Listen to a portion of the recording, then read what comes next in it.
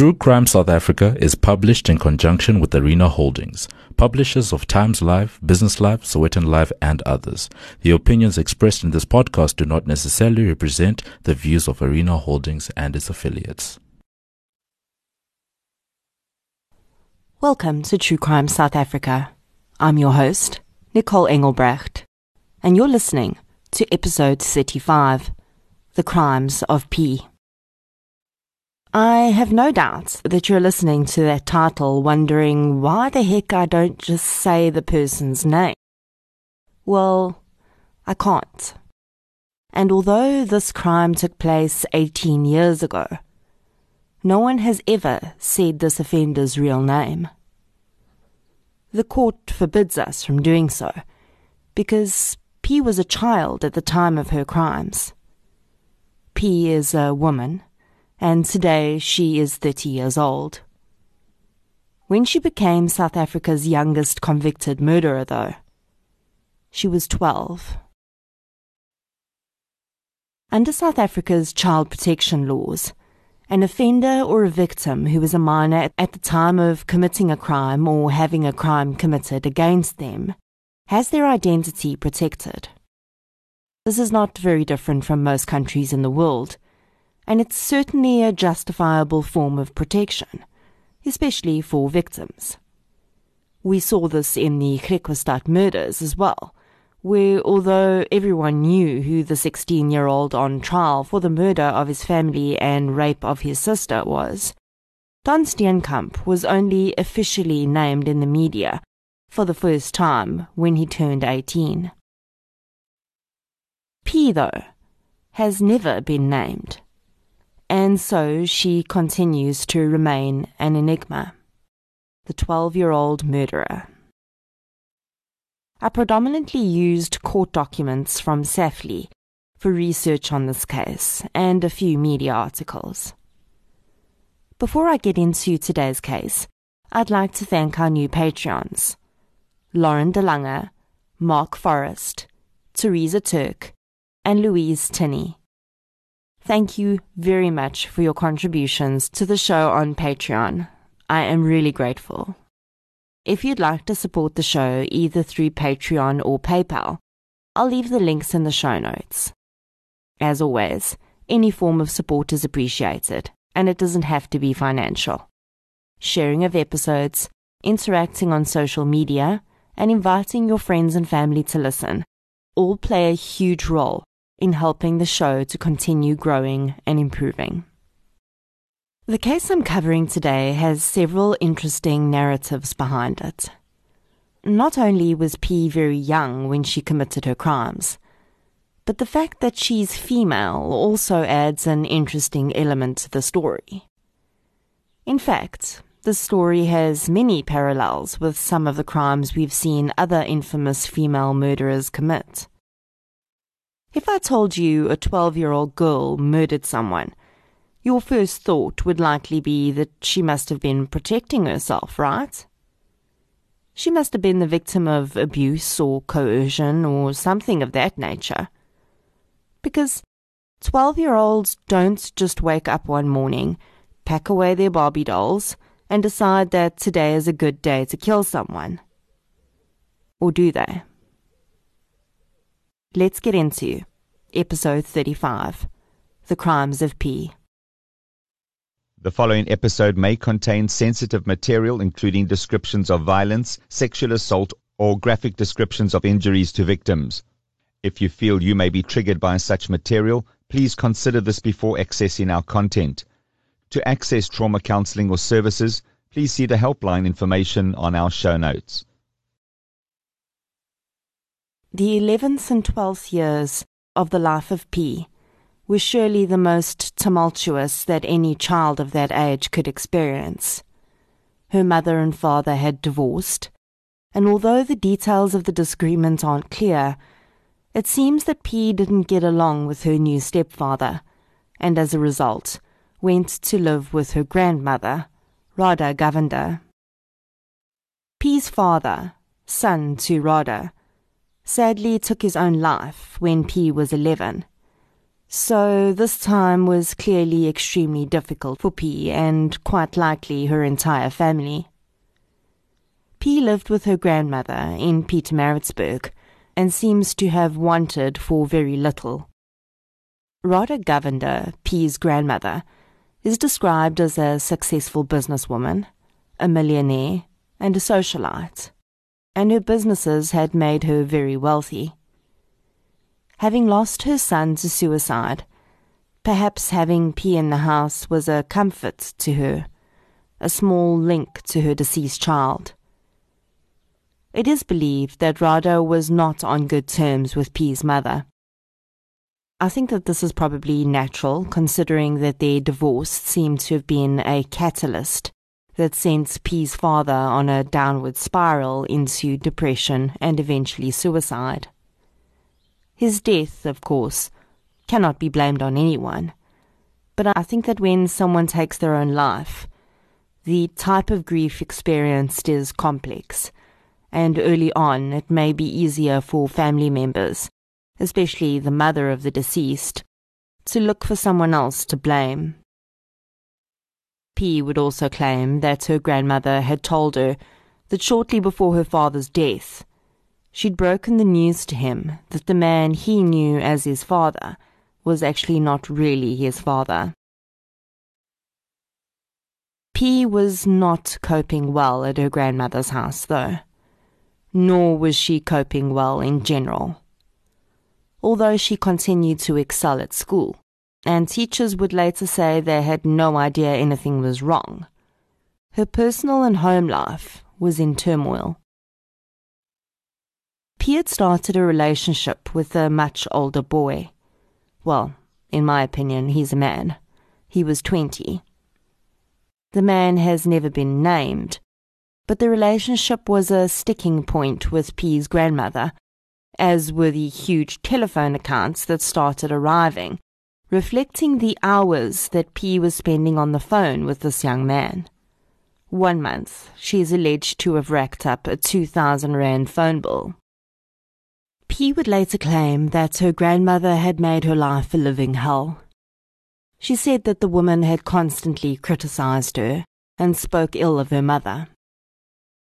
P said that on one occasion, when she threatened to leave and go back to live with her mother, her grandmother had threatened to scar her face so that she couldn't leave the house. She would also claim that she'd witnessed her grandmother praying in front of a candle for P's mother to die. Although little mention is made of the child, it is known that P had a younger brother who was also staying with their grandmother at the time. Despite P's claims about her grandmother, outsiders would say that they had no idea there were any problems in the home, and that P had expressed on several occasions that she loved her grandmother and preferred living with her to living with her mother. Rhoda's daughter would later say that P was the apple of Rhoda's eye, and that the girl was well provided for in Rhoda's will. Something went wrong in that house, though, despite all of these claims of love and adoration. And on the 14th of September 2002, it all came to a head. Due to the nature of the case, the initial court documents are not uploaded to SAFLI, so I worked from an appeal document that has significantly less detail. The national media also really only picked up on this case after the arrest of P, because I guess the murder of a 59-year-old woman in an apparent house robbery is not considered news in South Africa. Because of this lack of information about the early days of this crime, we don't really know how the body of Rhoda Govender was found, but we do know that when she was found in her bed at her home in Pietermaritzburg, she'd been strangled and her throat had been slit. It was initially believed that Rhoda had been strangled to death in her sleep because there were no signs that she'd struggled against her assailants. The Govender family was understandably devastated. The matriarch of their family had been viciously murdered, and a few items had been stolen from the house.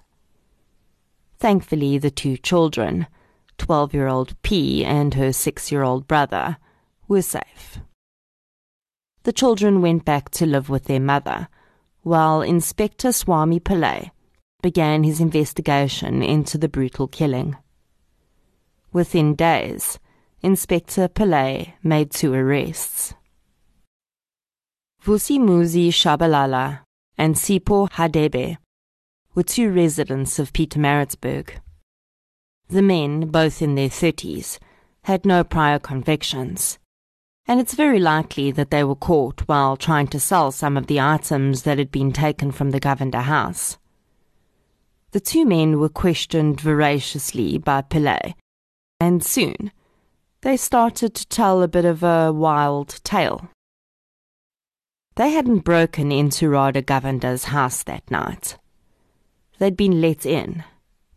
In fact, they said, they'd had no intention of committing any crimes on the evening of the 14th of September 2002, until a girl had approached them in the street around 8 o'clock at night. She was crying, they said, and holding a photograph of a man and woman. She said that they were her parents and that they'd both been murdered. She wanted their help in avenging their deaths, she said, and if they would come with her and help her to kill the evil woman who'd caused their deaths, she would let them take whatever they wanted from the house in return. She described the expensive jewelry that the woman owned and said that they could take as much as they wanted. It would be easy, the girl said, because she'd already drugged the woman, so she wouldn't even fight back. To crown off the deal, the men said she offered to have sex with them when they were finished. When the men were asked how old this girl was, they said that she looked small, but by the way she spoke and how she acted, they thought she was at least 18. Shabalala and Radebe claimed to have been extremely drunk that night, but they clearly remember being led into Radha Govinder's bedroom by the girl. She'd given them each a kitchen knife and told them to stab the woman to death. Hadebe instead said that he'd put his hands around the throat of the sleeping woman and squeezed until she stopped breathing. A pathologist would later confirm that this had been Radha's cause of death. The girl, though, the men said, was not satisfied that they'd done the job and instructed them to slit Radha's throat while she stood watching. It is believed that Shabalala slit Radha's throat. After they committed the murder, the girl had walked around the house, giving them jewelry, clothing, a video recorder, and a satellite decoder. The men had then left. Shabalala and Hadebe were charged with murder and theft. On the 2nd of October 2002, both men pled guilty to the murder and the theft. Their plea statements revealed the involvement of a young girl to all present in the court that day. News articles would later state that within hours of those plea statements being read out in court, a large group of friends and family of Radha Govinder arrived at P's mother's house. They were baying for her blood. P was allegedly assaulted that night by members of her own family. They wanted the real story out of her. On the 4th of October 2002, 12-year-old P was arrested and appeared in Pietermaritzburg Magistrates Court for the first time. The day before, Shabalala and Hadebe had been sentenced to 25 years each in prison for the murder of her grandmother, and now she was facing the same charge. In sentencing the two men, the judge had said that there was something very wrong with the world if two men with no prior record would go into a house and viciously murder a stranger simply because they were asked to by a young girl. the public suddenly became aware that there was far more to this alleged robbery gone wrong. P was held in police custody for her own safety after the assault by her family members. Her mother agreed that she would be safer there, as she worked long hours and would be unable to watch her. P was held in police custody from the 4th of October until her next appearance on the 10th of October. Despite having never indicated that she had been involved in the murder of her grandmother, when she realized that her 2 hitmen were going to be testifying against her, P admitted her involvement. In her version, though, she was a pawn. P claimed that the boyfriend of her aunt, who was Rada's daughter, had convinced her to arrange the murder. She said that she was instructed by the man to put sleeping tablets in her grandmother's tea and then to kill her and make it look like a robbery. The motive, she claimed, was that Rada's daughter would then inherit a lot of money, even more now that her brother had taken his own life, and he would pay P an amount for getting the job done. She said that her grandmother's alleged ill treatment of her made it easier for her to have her killed. During the trial, the validity of this claim was questioned, and eventually it was found that there was no evidence that anyone had coerced P into arranging the murder. P agreed with the men's version of events that night, except she said that they had chosen to slit Rada's throat themselves, and that she hadn't been present when it happened. It did emerge that P had allowed her 6-year-old brother to go into their grandmother's bedroom after she'd been murdered. It also emerged that immediately after the murder, and as soon as the men left the house, P phoned her 20-year-old boyfriend.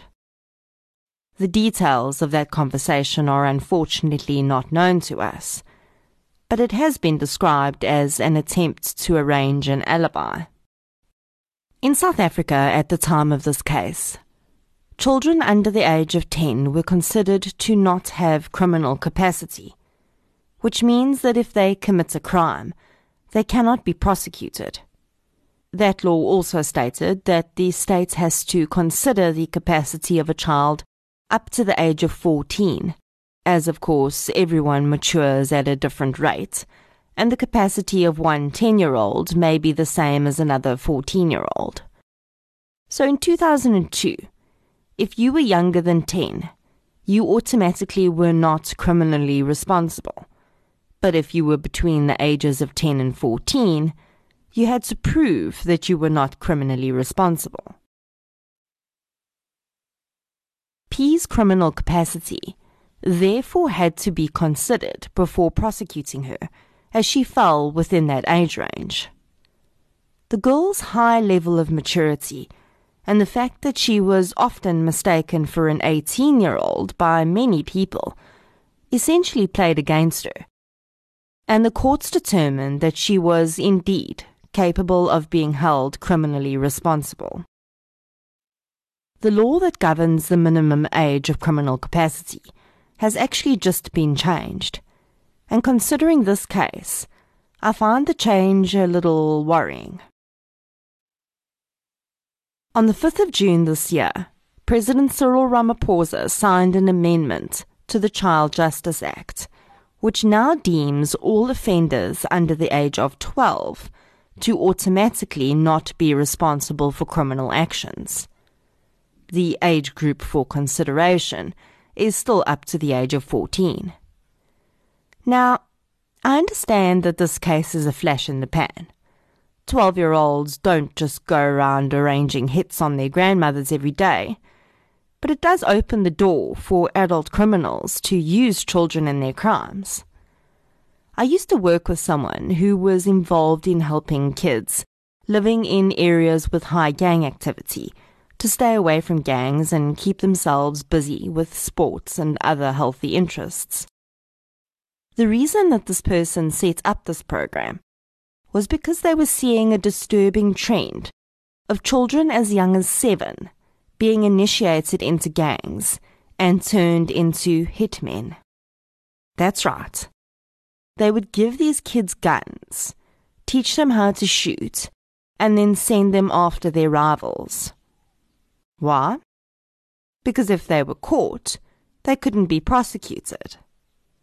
Now, clearly that is absolutely sick, and hopefully not a long-term trend. But I think it's strange that as our society is producing more tech-savvy and generally mature kids at a younger age, we're now giving them less responsibility for their actions as they get older. As P's case will show, even when children are held criminally responsible, the sentences they get are questionable at best.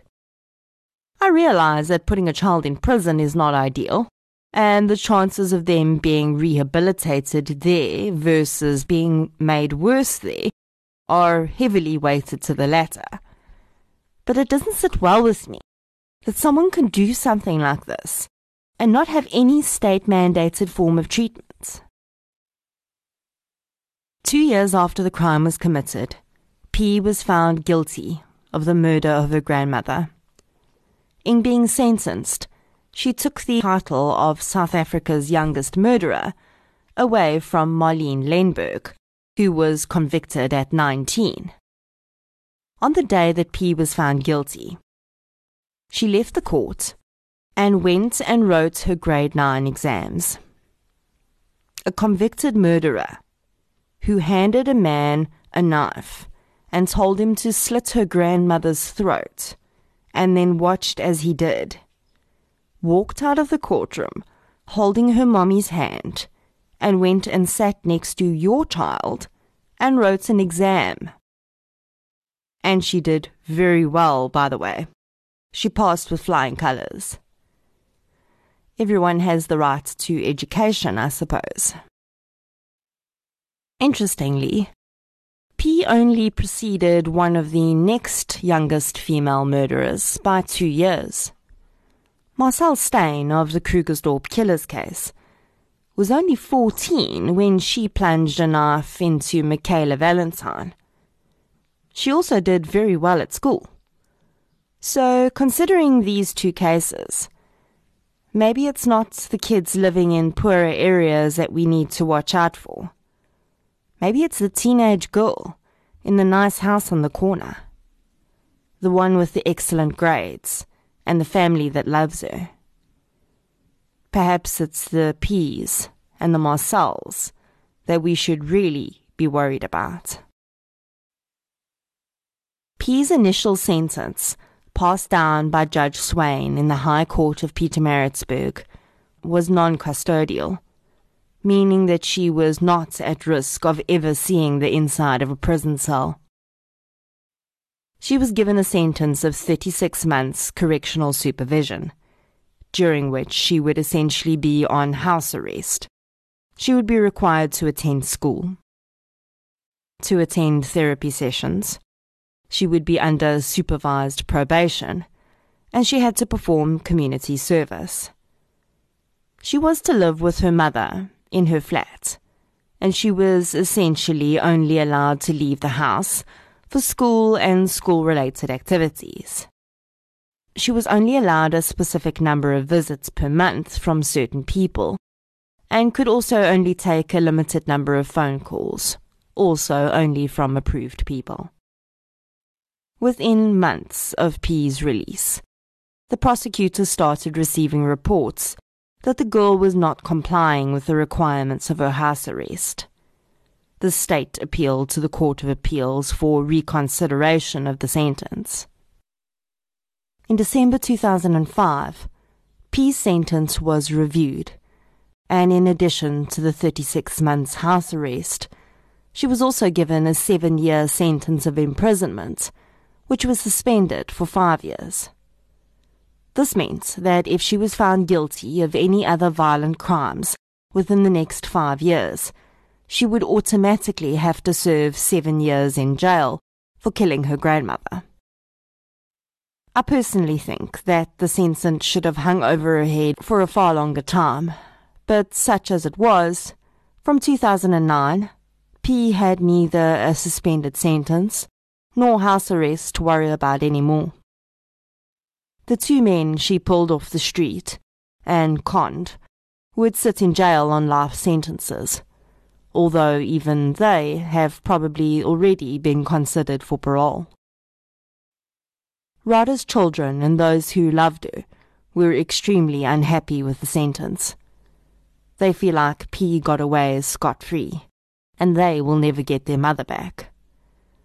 They cut off all contact with P, her mother and her brother, and I can only hope that P received no inheritance from her grandmother's substantial estate. In 2011, P was in the newspapers again, as she was 21 years old and expecting her first child. She was living with her partner and close to full term when she was interviewed by a KZN newspaper. She said, quote, "I've paid for what I've done. I know deep in my heart that I've done my best to pay for my wrongdoing. All I want is for people to leave me to live my own life." End quote. She also said, quote, "I've tried to put it behind me. I was young and I'm a lot more mature now. I deserved a second chance like everyone else. At the end of it all, my child must not be haunted by what I have done. The baby deserves a fair chance in life." End quote. While I fully agree with her that her baby should not in any way be impacted by what she's done, that child is going to grow up one day and find out what happened. And as much as P would like to think that she can just shut the door on what she refers to as that episode in my life, the truth is that she can't. She cannot go back to being the person that she was before she committed that crime. It's not fair to the victim to say, "Okay, we're just going to pretend that that didn't happen and I'll let you carry on with your life." I've covered a few cases on this podcast where the offender has served their time and been released. And in at least one of those cases, I've been asked outright if I don't think it's a bit unfair to bring up the past again. Surely they deserve a second chance. And my answer is, and always will be, no, it's not unfair in my opinion. I'm not denying anyone their second chance. But a second chance doesn't mean you get a new attempt at your previous life.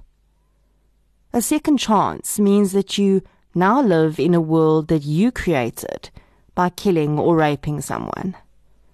A second chance doesn't mean that no one is ever going to remind you of your crime again, because that would mean that your victim is forgotten. And if you're truly remorseful, then surely you don't want that. So yes, P, and every other offender I have and will talk about, you do get a second chance. But that doesn't mean that you're allowed to forget that you took away someone else's. My talking about your victim doesn't change the fact that you still get to live your life, and they don't. So the arrogance of any offender that says, "That part of my life is over, please stop talking about it," is astounding. Even if you never commit another crime, you still have to live in the world you created, because that's the price you pay for taking someone's life. And I don't care if you're 12 or 112. This may sound like I don't have any empathy for offenders and the sometimes extremely difficult paths that lead to their crimes, and that's not true. I actually have a huge amount of empathy for the horrific things that sometimes happen to many of these people. But that's not the conversation here. And my empathy is for your past self, the person you were before you made the choice you did. After that, my empathy is only for your victim. If P had killed someone in self-defense after years of proven abuse or assault, this would be a very different story. P was not abused, and she was not pushed to the edge. Even if her grandmother was a strict authoritarian and was really critical of her, and even if she was mean at times, she had many other options. She wasn't being held captive. The phone call that she made directly after her grandmother's murder bugs me. She phoned her much older boyfriend. Why did she do that? Was that what this was all about? Was she trying to ensure that she wasn't kept from seeing this young man? It certainly wouldn't be the first time that a young girl becomes complicit in killing her caregivers when they try to stop her from seeing a man she believes she is madly in love with. I guess we'll never know. But we do know that there was absolutely no good reason for what she did. Radha Govender was 59 years old. She was successful and had worked hard to build a life for herself and her family. She had just suffered the worst loss a mother ever has to endure when her son took his own life, and she was struggling her way through grief to come to terms with that. I am sure she wasn't perfect, and that she made mistakes too, but none of them should have cost her her life. Her granddaughter chose to live with her, and I'm sure that must have been of some comfort to her at the time. Little did she know that when she let 12-year-old P into her house, she was inviting a killer in.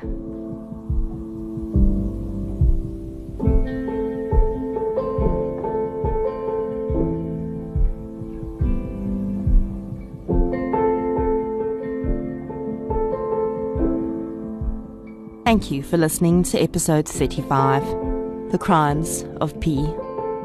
If you enjoyed this episode, please be sure to subscribe to the show on the app that you're using to listen right now. Before I go, I'd like to introduce you to a true crime podcast that I enjoy, called Crime Labs. The show is insightful and detailed coverage of international true crime stories. Here's host Eileen with her promo. They murdered her. A vile and disgraceful act. We were able to discover the remains of 2 humans.